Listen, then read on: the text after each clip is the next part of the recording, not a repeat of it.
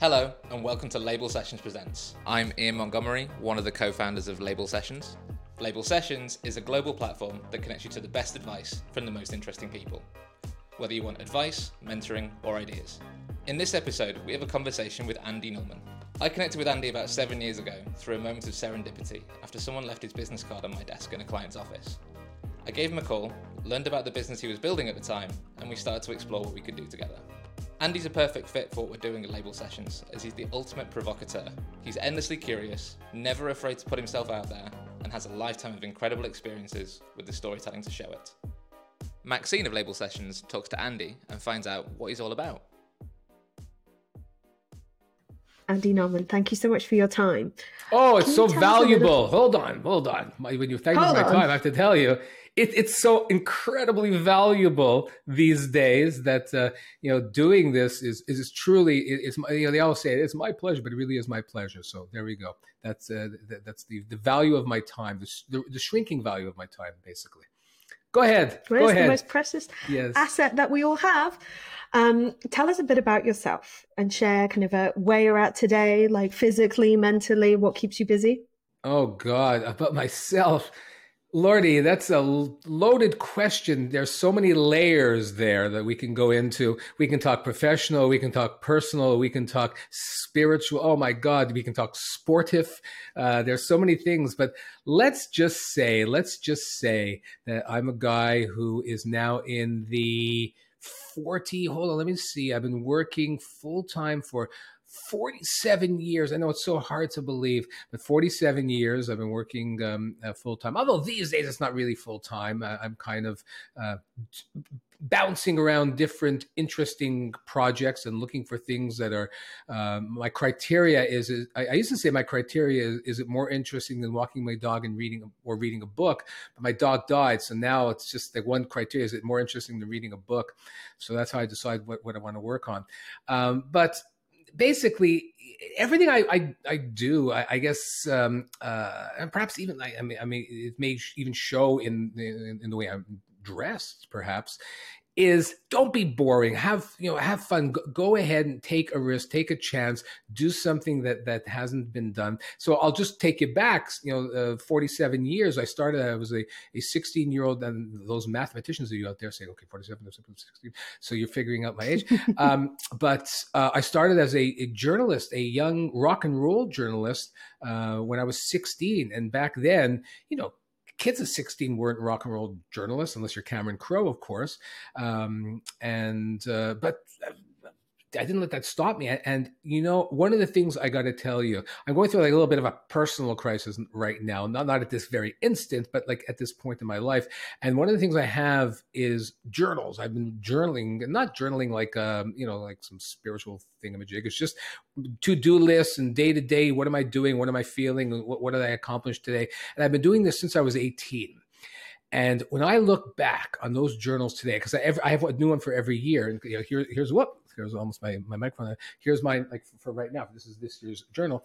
But I look back over my life, and I'm saying, wow, what an incredible life! And things I've forgotten, and it's amazing. So that's when I had that thing. Don't be boring. Take risks. It's been that way my whole life, and perhaps sometimes without even me knowing it or doing it consciously. It's just me doing it. So Andy, you've shared a little bit around your journey from 16 to now. Was that the career path in life that you had in mind? Because I once heard a rumor that you wanted to be, or when you were a child, wanted to be a garbage man. Correct. And here's what I've learned about, I'm going to tell you about that aspiration, and I'm going to tell you about career paths. Here's why I wanted to be a garbage man. Because when I was a kid, I lived on a street called Westbury, which is very British, by the way, very, very Westbury. It's, it sounds like you have to be like a lord to live on that street. Well, trust me, you did not.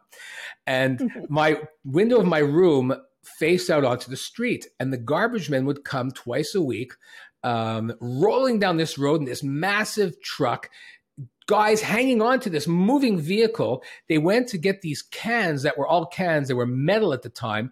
They were throwing them around, making noise, yelling at each other. And I said, how do I get a gig like that? What a blast. They're riding shotgun on some moving vehicle, running off, throwing things. I said, that is the life for me. And and to the point where I made my dad, I didn't make him because I was a kid, but I requested very, very passionately that he find me a garbage truck. And sure enough, on one of his trips to New York, he went to a department store there, and lo and behold, was a garbage truck that worked, where you pulled the lever, the thing went backwards, and you were able to put stuff in it. And I was like the happiest kid on earth. So I always found that to be a great career aspiration. And frankly, working in show business allowed me to actually realize that dream of being a garbage man. Now, you talk about career paths. I'll just tell you what I learned. And when I was 16, all I wanted to do is be a journalist. I was actually a pretty decent writer, and I think I still am, but that's my own personal ego speaking. And I love music. So let's put the two together. I wanted to be a rock and roll journalist. So I didn't know how, and there was an ad in a newspaper one time. They were looking for somebody in sports, and I put two and two together, and I said, they aren't asking for entertainment, but I am on the outside of a newspaper. If I'm on the inside of a newspaper, it's way easier to me to be closer to the entertainment people. So let me just get in first. So I applied, I got the job, blah, blah, blah, blah, blah. And suddenly, within a week, I wrote my first article on Peter Frampton, 1976, during the whole Frampton Comes Alive craze. And then I started to write these articles for this newspaper. And then, less than a year later, the entertainment editor got fired. So I became the entertainment editor. I had just turned 18. I was the entertainment editor of a newspaper. And I was the happiest kid in the world. And I was going to school at the time, but there was my career path. It was beautiful. It was exactly what I wanted. I wanted to be a rock and roll journalist. And here I was, a rock and roll journalist, going to concerts and going backstage and meeting bands and getting free albums. It was heaven. And then I got fired. And I was 22, and I literally thought my life was over. And I remember my girlfriend at the time, I said, my life is over. I mean, this is it. I really thought my career was over. My life was over. Like my work was over at the age of 22. And that's when I realized the folly of having a career path, because you actually think you're in control of where you're going. And, so that's why I've learned just, hey, you know what? Follow the road. And when you see a fork, take it. And because allow yourself to be led versus say, this is where I got to go. Because if you put those blinders on, say, this is where I'm going, you may be missing the opportunities of a lifetime that may be coming at you this way. So sorry, I can't see them because I have these blinders on. So that is how I felt about career paths. And I've always said, let's see what life brings me. But I'll give you one last example. Sometimes you may be on the way to a job interview for the dream job that you want. And on the way there, you may meet someone, or on the way back, you may meet someone, or you may read something, or you may find something that will set you on, perhaps the path you should be on versus taking that job interview. But that's the openness I've always led life with. And it's done pretty well for me, I'd say. And perhaps not phenomenally, but it's done pretty well. And I guess that openness must have taken you on the journey for, I guess, in the creation of Just for Laughs. Could you tell us about the conception story and how you co-founded Just for Laughs and what that was like? Well, I was touring. Now, I don't know where this is going to eventually play, and I don't know who's eventually going to watch where. So I'll try and integrate both North American and British references.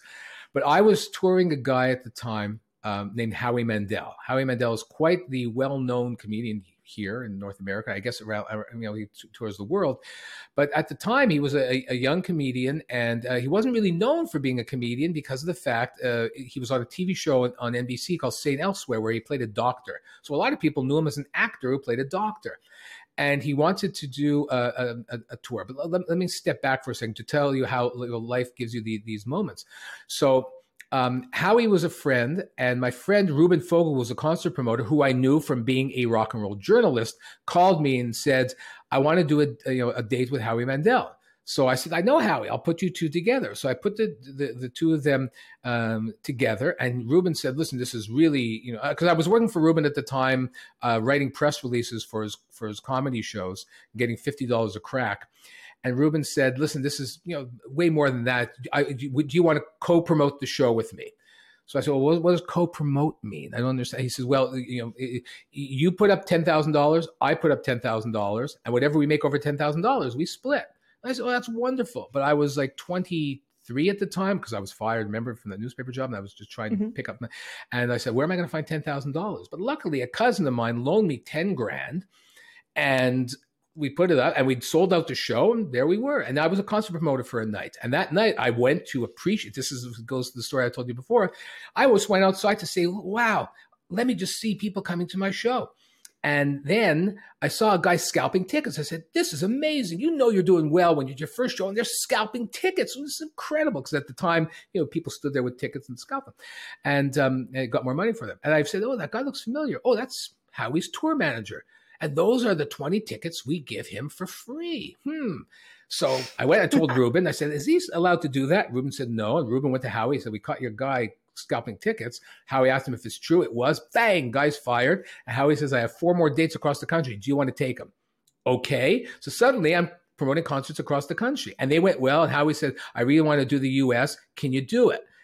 Okay. So that's when he was an actor. We had to go ahead and really build a market because they knew him as the doctor on St. Elsewhere. We had to say, no, he's a comedian. We had a lot of advertising, and but it worked. And suddenly we had a sold out tour of Howie Mandel across the United States.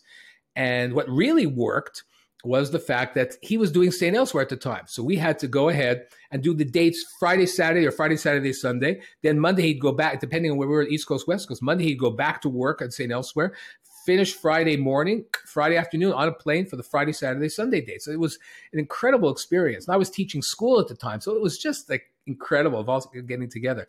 So while I was doing that, Gilbert Rozon was a guy who started Just for Laughs in French, Juste pour rire, and he was trying to launch this in English. And Ruben actually put me together with Gilbert because they were looking for a guy who spoke some French, knew a bit of comedy, knew the American market, was local, was Montreal, blah, blah, blah. And these are all the criteria. And I was like the only guy who fit the criteria. So suddenly I'm there. And that's how it began. Now I can start telling you other stories of what we did and how our first trip to London and blah, blah, blah. But that's how the thing became. That's how I became part of Just for Laughs, right on the ground floor. And I'll just tell you too, Maxine. I'm going to be like the boorish interview subject who just completely takes over. Sorry about this, but one of the things that we learned in the process is that you got to understand back then there was no such thing as a comedy festival. Zero. There was the Edinburgh Fringe Festival. There were festivals, but there was no such thing as a comedy festival. So when we had to go to the States and we had to go to England to say we're doing a comedy festival, people looked at us, we were out of our minds.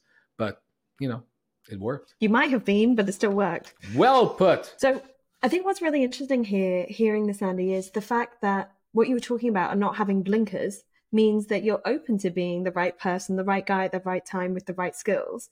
And it's a sense of openness to opportunity and seeing where it takes you. Let me ask you now, was there a moment you knew that Just for Laughs had really taken off? Because you talked about in the first comedy gigs that you were promoting and seeing people scalping tickets and being like, that's a marker. For Just for Laughs, what was the moment you knew it taken off? Because I'm curious if you're the type of person that can celebrate your victories.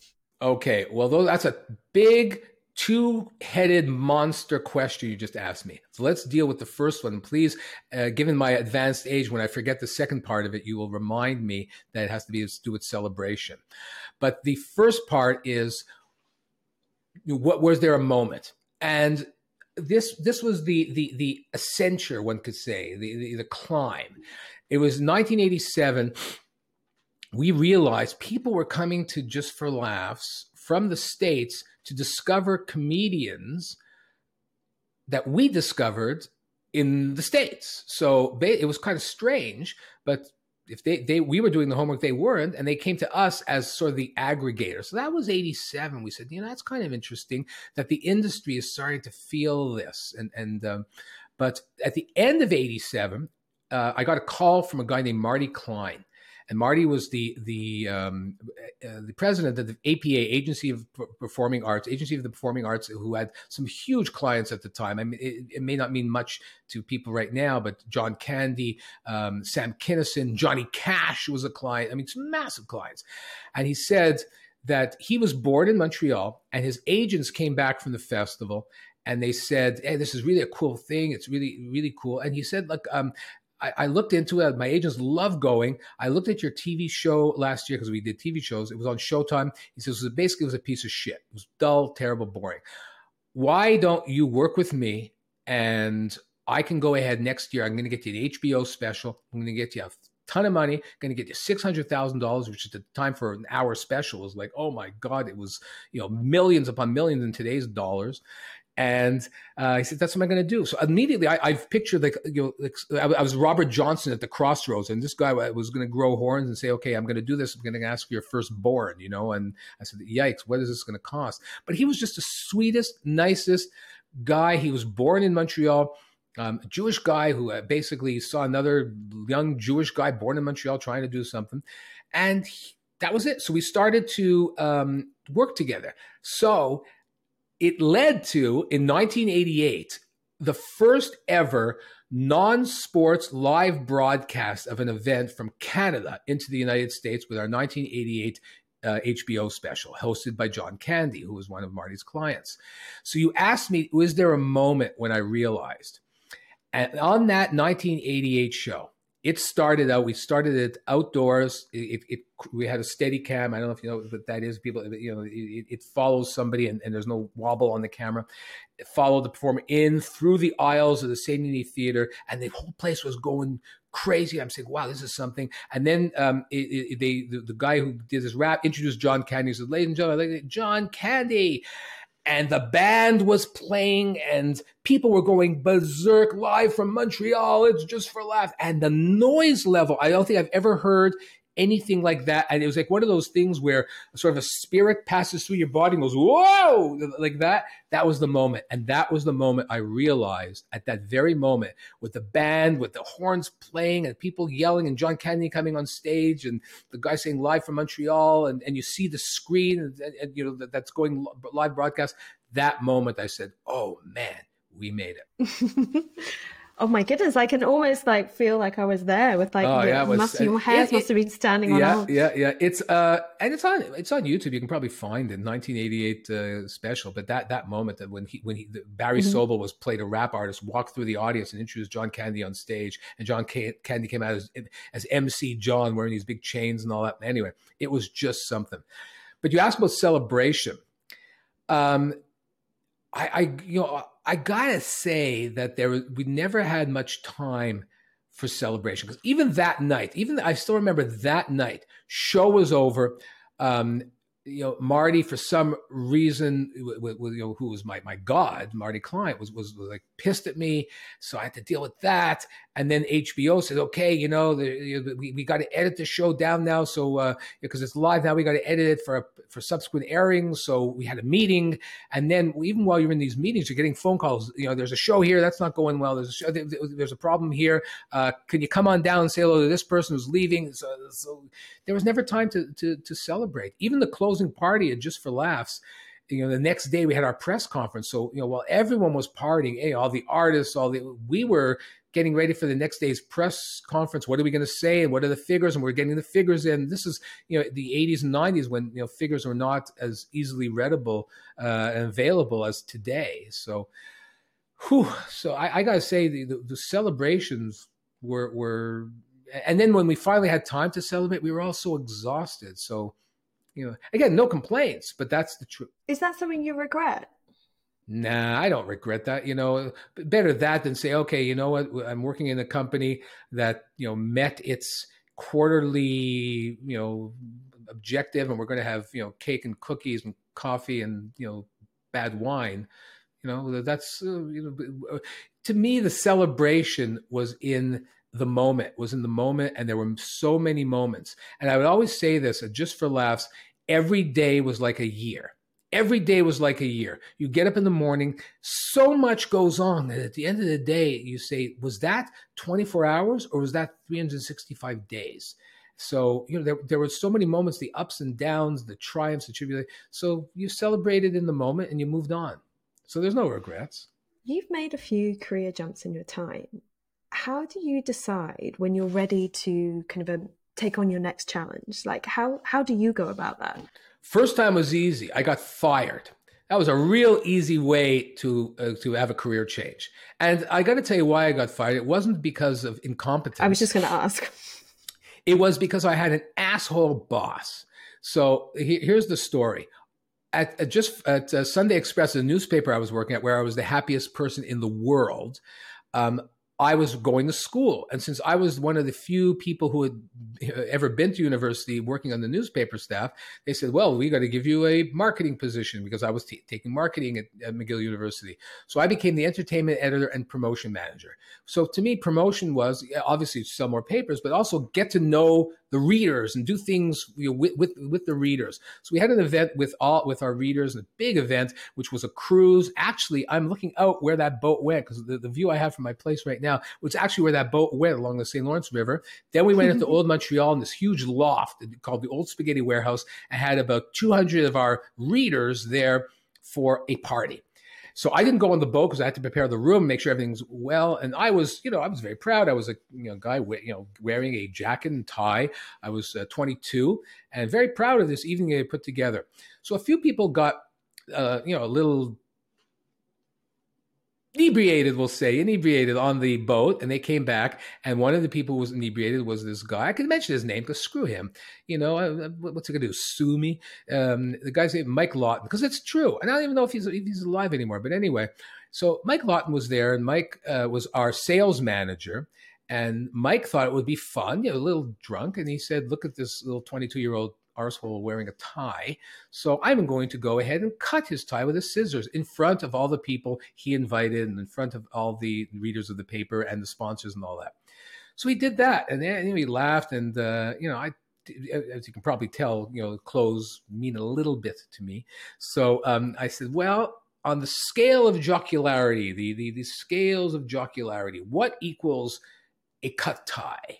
And I said, and I processed. I said, perhaps a glass of red wine thrown onto Mike Lawton's white Lacoste sweater is equal in jocularity. So that's what I did. And I said, congrats, we are equal. Cut tie, stained sweater, done. Let's move on.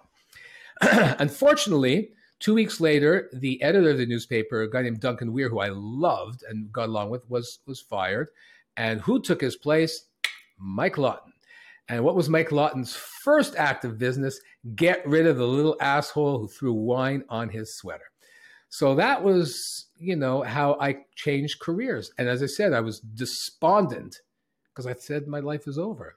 But the other career changes I had more to do with.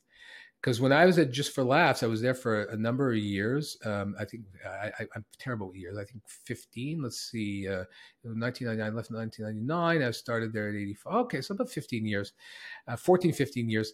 And I was getting bored. And the internet, and oh my God, it's going to age me, but the internet had just started. I had registered the hahaha.com URL. And we were one of the first people with a website. And I remember somebody telling me, they said, you know what, if we open the window, because our office was on a pretty well-trafficked street. If we open the window and yell out the window, we will reach more people than we will reach with our website. I said, you are correct today. You are correct today. But this is not a move for today. It's a move to establish us forever. So I established the website, but I got really interested in the internet. And that became way more interesting to me than comedy. And after seeing so much comedy, I still remember I was with my friend Howard Lapidus. We were at a club in Los Angeles. And he said, if you're spending more time looking at the girls in the audience than you are at the performers on stage, the business isn't doing it for you anymore. So I said, okay, good point. And at that point in time, I decided, I had a friend, Garner Bornstein, and we had I had written a book, and I wanted the website for the book. And I told him how much I love the internet. And he says, why'd you just leave just for us? We'll start a business together. And I did it. And that was a very, very tough decision. And we started a web company, a web content company. When there was no content on the web, believe it or not, this is so long ago, there was no content on the web. So we said, we're going to build content for the web. Everyone thought we were nuts. The company was called Eyeball Glue. Get it? Because, it glues your eyeballs to the screen. That was what we called the company. But we were a little ahead of the game. And you talk about career paths, again, letting it happen to you. So basically, Eyeball Glue was ahead of the game. You couldn't sell people to put content on their sites, and the content that came in, again, you're up too young to remember, but it came in like this, line by line, even a picture, line by line. So it was slow. And we realized at one point in time, we said, we're not going to make it. So we had to, we had investment money in the company, and we said, well, we can do one of two things: return it, or as we say in business parlance today, we could pivot. So we decided to pivot. We said, well, how are we going to pivot? And Garner had been to conferences in Europe, and he said, well, what's the next thing? Mobile. So we said, we may be able to stave off bankruptcy, starvation in our investors by saying we're taking a pivot to mobile. And I remember distinctly, one of the guys that Just for Laughs came to me and said, I can't believe it. You left a life of traveling first class, having your ass kissed by all these performers, producing TV shows, working with stars, and he said in French, pour les niaiseries sur les téléphones cellulaires, which means for little bullshit ridiculousness on cellular phones. And I said, yeah. So basically that was 1999 into 2000, and we went mobile, and we were really, really early in that. But it was more when people say, "Oh, you were prescient, how brilliant you were! Oh my God, you saw it coming, you saw the future." No, we saw starvation, we saw bankruptcy, we saw find me a way to stave that off. That's what we saw. We were risk takers, we were gutsy, but it wasn't we were prescient. So what was the motivation to keep going in that kind of the face of adversity through like being a very early entrant in, say, the mobile world? Was it just starvation, or was there something else, Andy? You didn't want to give up. You didn't want to give up, you didn't want to give up. You didn't want to give up a salary. You had a wife and kids at home. You had a mortgage. You had you had responsibility to people who put money into you. You had responsibility to yourself to say, hey, I want to, I want to do something. I want to do something great and different. So, even though we doubted ourselves, we had to tell people, like, I still remember one day we would go to presentations. One day people are going to watch television on these things. When the screen was green with it was grayscale with black dots. It was a green screen with black dots. And we said, well, people are going to watch television on this. It wasn't even the color screen. They said, you guys, you're insane. You're nuts. But what do you do? That's why I always said, like, marketing is one part, vision, and another part larceny, because you have to see the future, but then you have to convince the people that, hey, this is really going to happen. And you basically are lying at that point in time because you really don't know. So, but there was a bit of desperation, but there was a bit of, aspiration, I guess, along the way as well. And, what's the option? The option is throwing in the towel. And that's not that bad sometimes either. But, we said there's still a bit of money in the bank, and this does seem to be working. So if we can go ahead and convince people that we know what we're talking about, we've given ourselves 6-7 more months. This podcast is brought to you by Label Sessions, the global platform that connects you to the best advice for the most interesting people. Around the world, we work with brands to connect their people to true leaders, just like the people you hear on this podcast, for live sessions of advice, mentorship, or sometimes to just collaborate on ideas. To find out more, visit labelsessions.com and book in for a demo with our team. So in some of your writing and teaching, you talk about having guts and having guts that other people possibly don't. Can you help us understand what having guts means to you? Because all these things you're telling me about sound quite gutsy. Yeah, It's just, I guess we go back to the don't be boring element. Doing always leads you to more than not doing. And I know that sounds so simple and almost Yoda-esque, and that's not what it's meant to sound like. But I'm thinking back to just some speeches I've given. Now, I used to give a lot of speeches. I don't much anymore because I don't think people really, like some of the stuff that I do, unfortunately, because it is of this nature, and I'll explain what of this nature is. Like I used to give speeches. They were based on books that I'd written, and they were, there were 3 P's. I call point, pace, PowerPoint, pace, and prop. So what that meant was, point, PowerPoint, pace, and prop. You had a PowerPoint, you pointed to it, you paced the stage, and once in a while you brought up a prop and say, look what I have. I have this thing. Like I'm doing right now. Look what I have. I have a Just for Laughs character made in wood. And that's what your speech would do. And it would be by rote, and you would learn it, and you would do it, click, click, click. And you got to the point where I would be giving a speech and thinking of something else. The words were just coming out of my mouth. I'd say, I'm so not engaged in what I'm doing. And I was getting paid well for it, but I'm saying, it's a lie. I'm standing here thinking about something else, and the words are coming out of my mouth, but my head's somewhere else. So I started doing these insane speeches. And some of them are online. There was one called Grow Wings, which was a 10-minute speech on creativity based on images I had never ever seen before, which was done at the C2 conference in Montreal. I did one called Our National Anthem, which was, I say, why don't events have national anthems? Sporting teams do, and countries do, and the Olympics. So it was a startup fest. It was a business, and we basically we improvised. We had 17 minutes to improvise an anthem based on a music track that the audience would. It's almost like it's cross improvisation and business. That's what I did. But in both cases, I could have fallen on my ass horribly, and sometimes I do, and that's the thing. That's the risk you take. But it's so much more gratifying. The win is so much more gratifying than oh yeah, that was nice. Thank you for going through your slides again and going through a speech you did 4,000 times.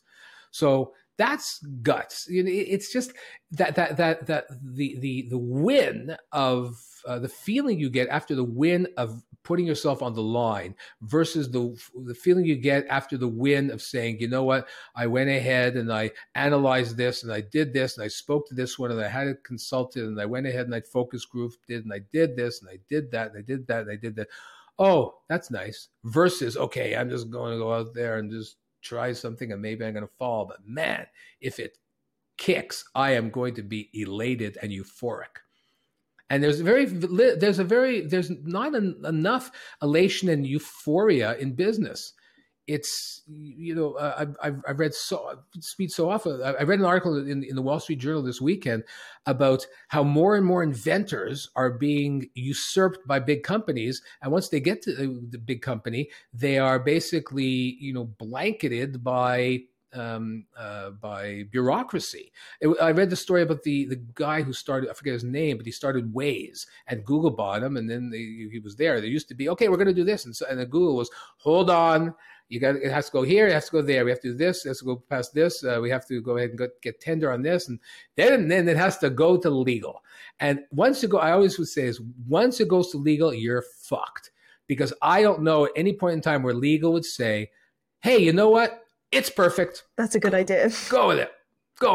So once it goes to legal, you're fucked. And I think it's funny because if we think about these overlapping, I guess, spaces in all our lives where it's like work, our working lives, our personal lives, rest, play, whatever you want to call it, it feels like outside of work environments, elation is really important. Celebrating moments. You see it with anniversaries, birthdays, family things, ad infinitum, things with friends. And it's funny because it doesn't really mirror your working life. Yeah, I agree. That's why I said there should be, there should be true celebration. But again, let's go back to Just for Laughs. There was always something else. And you didn't really have the time to stop. And I think that should be brought into it. But the problem with business is like the problem with life. And I've always said, in one of the books that I wrote, I remember this distinctly because believe me, I'm going through this right now on a personal level, is never get too up, never get too down. And the problem with people is when they think the times are good, it's going to last forever. Shower me in gold. There's a confetti shower of gold flake. Oh, well, we're going to go straight to the top and we're never coming down. And then when the down happens, the inevitable down, you don't know how to deal with it. And the same way when people are down, oh my God, things are never going to change. This is it. I'm in history, and then, it basically climbs up. That's the way it goes. So you have to realize that, you can't go out of your mind with celebration when you're up. You can't be, totally despondent when you're down, but you have to be able to deal with the, hey, you know what, let's pick myself up when I'm down. And you have to be able to deal with, let's celebrate, but in terms of intelligence and in terms of understanding that it's temporary, because it's all just temporary. And too many people think, the up is permanent, and it's not.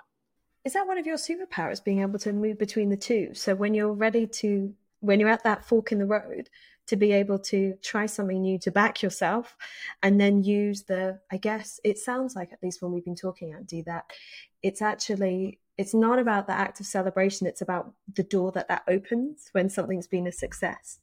That's well put. The guts to walk through that door. I guess one could say that, but sometimes you have to set yourself up, because so many, go back to the speaking engagement. I'll go back to even how I'm teaching at McGill. The door that's open is not the door you necessarily want to walk through. I mean, or you want to walk through it, but your way.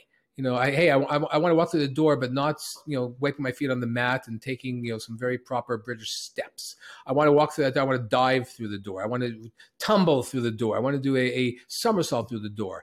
And it happens that way. Like, with speaking is, we want an hour speech on innovation. Okay. What do you want? 20 slides, or do you want me to do something that's goddamn innovative?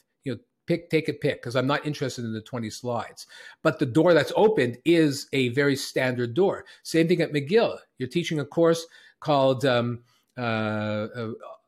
Advanced Topics in Organizational Behavior. Holy shit, Advanced Topics in Organizational Behavior. That sounds like, a sedative, but it's not. But yes, that's what it's called. But the class that I've constructed is Creativity, Curiosity, and Guts. So, okay, the door was open to teach, but I'm saying I can only do it if I do something like this. And luckily, again, I like to use names in both the positive and negative form, because so many times people do things for you and they never get championed for it. They never get cheered. They never get congratulated for it publicly. So I used some names, but past in this interview, but I'm going to use another one. John Paul Ferguson over at McGill, and before him Morty Yalofsky, and before him Peter Todd. 3 guys who are academics who actually believed in me and said, "Yeah, we'll take a chance. We'll take a shot on what you had to do." And it wasn't, these guys put themselves on the line, and these are all tenured professors. 2 of them were deans of the school. They were deans of the management faculty, and they let me do stuff. So I think people like this need to be celebrated. Not enough of them in the world. So I've been a bit nosy. I understand. I think it was over maybe 7 years. You wrote a weekly blog around the lessons you learn, more than like 1,000 lessons. I guess it's to do with the journaling that you talked about earlier. There were experiences that you've kind of captured. Can you talk me through what that experience of really thinking through and contextualizing the lessons you learned, what was that like for you? Well, it started because I would read a lot and I would take notes, like in journal. I'd say, hey, you know what? I'm reading a lot and I'm learning something. So what I'm going to try and do is learn something new every week. And I say, I'm going to write a blog about that and basically recount the things that I've learned reading. And then I realized that's okay, but everyone has access to that. If all they got to do is find it. And I said, I got to do something different, because I found that kind of boring. So I said, no, you got to be on the lookout. Not that these things can come in from time to time where you hear something in a speech, but you have to be on the lookout. You have to be curious. This is the curious portion of Creativity, Curiosity, and Guts. You have to be curious. You have to look around you. So I really made it important to say, what can I observe that they'll tell me a lesson this week? And there were about 1,000 of them. And some of them still stay in my head today. One of them is Scotch tape. I hate Scotch tape because when people use Scotch tape, and what's it called? Scotch tape, it's still called Scotch tape in England, or is it called adhesive tape, or what would you call Scotch tape? It is, and in Scotland it's just tape. There we go. Ta-da! And okay, well done. But I always say when you use Scotch tape, you basically have given up.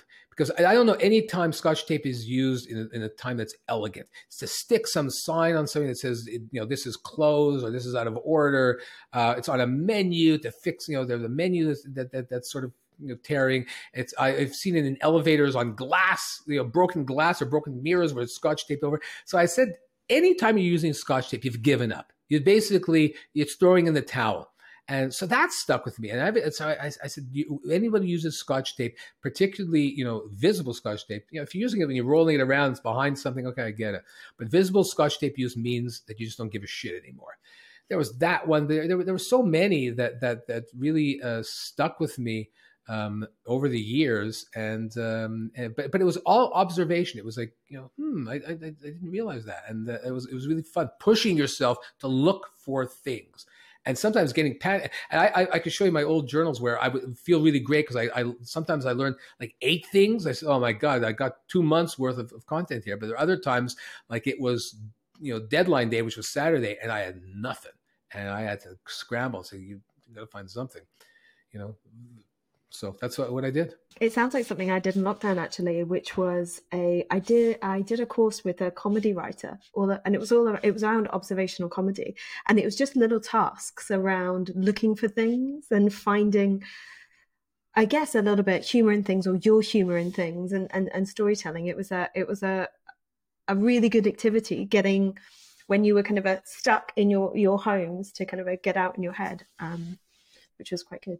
So that's some interesting advice that you've shared with others around your observations. But let me ask you, is there any memorable advice that you've been given through the crossroads and forks in the road for you? You know what? If there's regrets in life, I guess the regret is I never really had a mentor. My father taught me a couple of important things. He got sick young, died young. Marty Klein taught me a few things. There was a guy, Arthur Price, who was the manager of Mary Tyler Moore, and Bob Newhart, who became a semi-mentor and gave me advice one time. He said, don't stay at this hotel. We went for lunch. He goes, who are these people? Do you recognize them? I said, no, I don't know who they are. He goes, exactly the point. You're in show business. Stay at a show business hotel when you're in the world, not here at some tourist place. I thought, okay, that was interesting advice. But those soul, cleansing, head expanding moments of advice, unfortunately, never really came, and not for lack of trying or for want of looking for it. I did. And the goal of mine was always to, sit down at the feet of the master, who was seated in a big leather chair, in a library where a roaring fireplace was going. Somebody was bringing over scotch in very, very thick glasses, and I would look up and listen to the words of this business or whatever master. That never came. So the advice, I'll go back. I guess I'll go back to my dad, and it doesn't. It may sound trite now. But it's not one of those things, do what you love and you'll never work a day in your life stuff, because I don't think anyone believed that. But it was like my first night at the newspaper when I was 16, and they told me, you're going to work, you start at 3 p.m, you'll finish like 10 at night. 16, great, 10 at night. I'm going to go out. I had a girlfriend at the time. Great. I'm leaving here at 10. I'll pick you up at 10:30. 10, we're going to be working to 11. 11, we're going to be working to midnight. Midnight, we're going to be working to 1. 1, we're going to be working to 2. So I finally got out of there like close to 3 a.m. Pissed off girlfriend. Okay, and whatever, you're 16 years old. And, I couldn't really get home. So I basically took the subway for as long as it was going to take me to, and my father came and picked me up. And this was after my first week. And they said, how was it? I said, I hated it. I said, why? I said, first of all, I got to work. All my friends are out. I got to work. And that's one thing. And second thing is, the people who are working there, they're all a bunch of drunks and losers, because they were, like, I'm not saying drunks and losers, but they're a couple of alcoholics and guys slinging them back while we're putting out the newspaper and all. And he said two things. He goes, one is, I, meaning him, go to a job every day that I hate. If you want to be a rock and roll journalist, and this is your path, cut it some slack. But one day you may really love this, and don't give up right away. And second thing is, if these guys are a bunch of drunks and losers, and you're so good as they think you are, you should be running this place in a year. So if they are all drunks and losers, like you say, go prove yourself. So, that was quite a tongue lashing for my dad, who was a very soft-spoken guy, and made me think. And I'm saying, well, I guess I shouldn't quit after a week. And also I had to put into perspective, so what's more important, me, achieving my dream, or me going out Saturday night to, some bar you're trying to sneak in underage when you're 16. So I made that decision. So that's, I guess, really fine advice. But, so that's at 16. I want more, but I still want more. And I guess that's about taking steps to take you to the next fork in the road or door. And it's also, who the hell do you think you are? These guys are drunks and losers. Okay, you're so good. Show me. That's a very coaching moment, one could say. That's interesting. Do you think that there's a connection between your role teaching at McGill, and because there's been an absence of that kind of perhaps not absence, but you've just shared some of you didn't have one mentor, but I guess that are you a mentor to others, and does your role in McGill kind of plug that gap of being able to kind of share what you've learned? Well, the whole thing at McGill, the whole class is about, the genesis of this class was I taught during COVID, I taught a remote class. I taught like this, but I bought a green screen, and I changed clothes for every class, and every class had a theme, and I had props, and it wasn't just some droning voice going on. And I loved the students, but I realized they were all timid, they were boring, they were gutless. They were set in their ways. So I went to McGill and I said, now that we're coming back to real life teaching, I love your students, but they're missing three things: creativity, curiosity, and guts. So I'd like to create a course on this. I thought they'd say, you're out of your mind. Forget it. They did say, you're out of your mind, but we'll take the shot, which I couldn't believe. I said, oh, great. And then now I got to write a 39-hour class on this, which I did, and which is basically going to become a podcast, he says, as almost a commercial, but let's go back. So that's how it started. So what happens with the students, I'm going to my third year with this, and some of them say, actually a lot of them say, this course has changed my life, and especially a lot of them, some of them have changed their careers, and a lot of my students, they're not the kids. I have very few kids who just came out of undergrad. Most of them are people who are taking some time off, or B, still working at places like Arthur Andersen or McKinsey or banks. And they're all smarter than me. They also have more degrees than me. I only have a Bachelor of Commerce. To teach an MBA, you're supposed to have an MBA or a PhD. I always tell them I'm 2 degrees short of a thermometer when I teach them.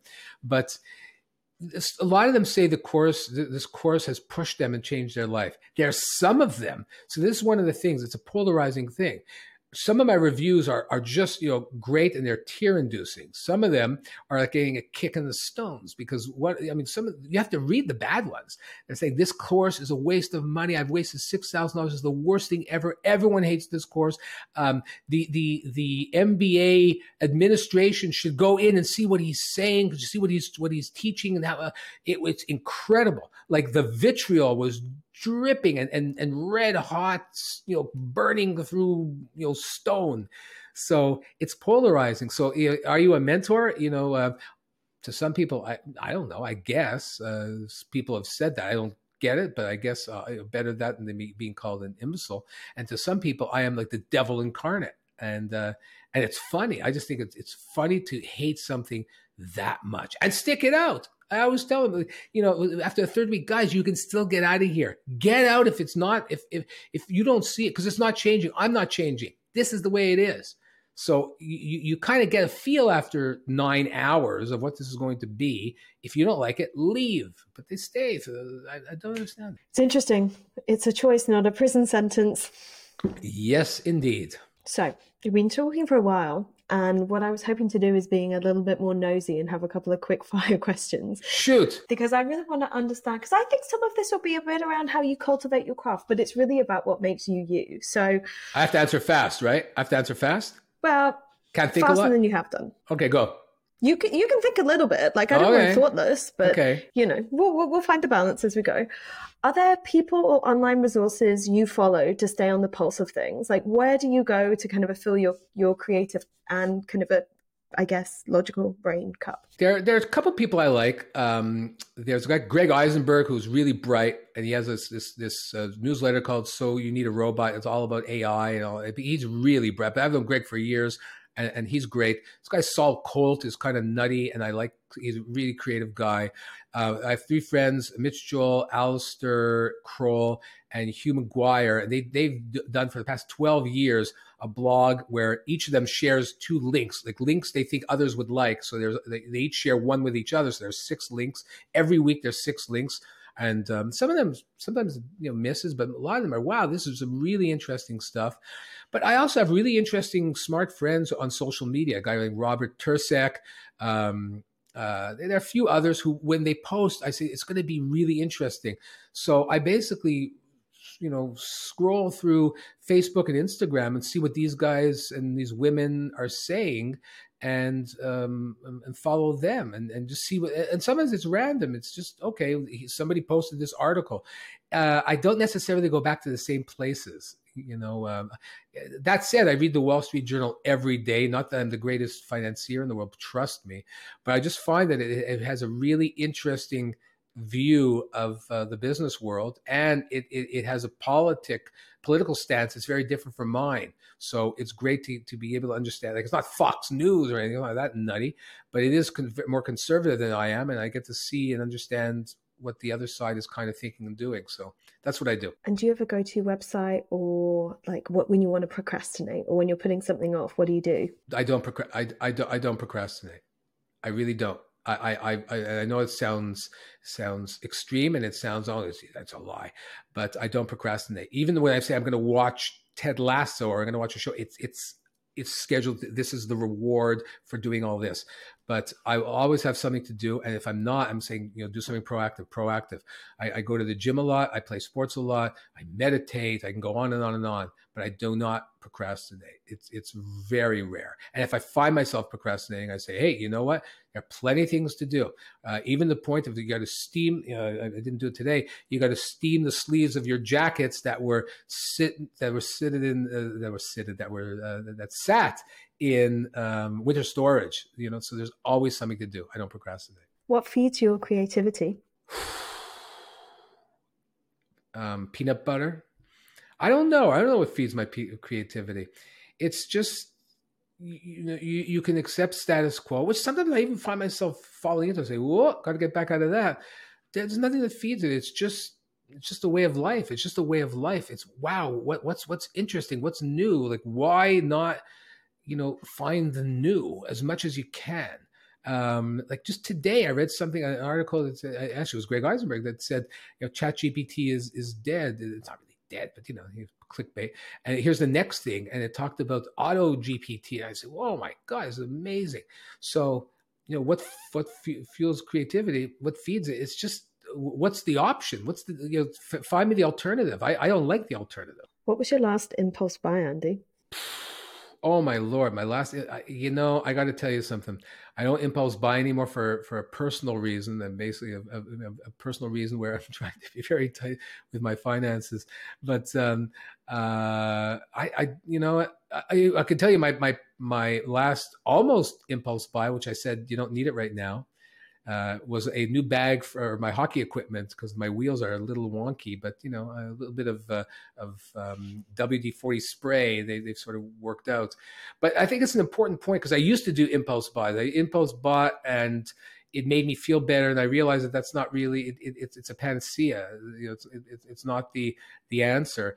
And when I look at how much clothes I have, and how many pairs of shoes, and how many books, and how many albums, I say now it's time to disperse of rather than get more of, rather than increase. It's decrease. So I think it's what's my next impulse? Sell will probably be a better question coming up very shortly. What's one of your annoying habits? Talking too long when somebody asks me a very short question. I think that's one of them. There's that. Oh God, my my annoying habits. Saying is one. I don't know. You'd have to ask others, because you know what I think is completely, totally normal, other people say drives me nuts. And what I may drive people crazy, it's like, oh, we don't even notice that. So I can give you a list of people who you can probably call, and they will give you a full volume of irritating habits. What stresses you out the most? The same thing that inspires me the most, and that's the future. Describe your taste in interior design and fashion, and potentially jewelry too, because I've seen a few of your pieces. I'm wearing them all now today, because I said I'm on camera. It's time to wear everything. You know what? It has to go. It was the title of a book I wrote, Power Right Between the Eyes. Like bang. That if you have the option of putting something on your wall that's dull, or putting something on your wall that make people do that, like, do that. None of the art I have, it's colorful, and there's always a reason behind it. There's a story behind it, and people will want to know the story, versus like some picture of some babbling brook and some washed out farmhouse. Who gives a shit? Like, what's the story behind that? I don't know. Some guy took a pic, did a painting of a farmhouse. But I've always found, like, I have art that's every piece of it is sparkling. Every piece of it is bright, and it's confrontational, and it tells a story, and that's what I think should do. Like, why do I wear these things? I wear them, I like them, but it's a magnet for people to come to me and ask me to talk. And believe it or not, I'm quite shy, and but every piece I'm wearing has a story. The rings have stories, the bracelets have stories, the watch has a story. So every one of them is a reason for people to talk. So that's why. Thank you for putting up with my nosy questions. I've got one left. Okay, shoot. On a scale of 1 to 10, how weird are you, Andy? How weird I think I am, 2. How weird most people think I am, 10. But that's the beauty. I just think this is the way to be. And if people think it's weird, hallelujah. And if weirdness turns people off, then goodbye. And if weirdness attracts people, wonderful. But man, I've stopped trying to live to other people's parameters and other people's expectations a long time ago. Thank you so much for taking this time to run through some of the impacts to your life, a bit around who you are. I feel like I know you a lot better now. So thank you so much. Well, there's a win for both of us. Thank you, Maxine. And I look forward to where this goes, because as we know, this is just the jump off point, right? This is just the beginning. Here's to the next fork in the road. So that concludes Label Sessions Presents. Be sure to follow and subscribe to the podcast, no matter your platform. And of course, start your journey with us today at labelsessions.com.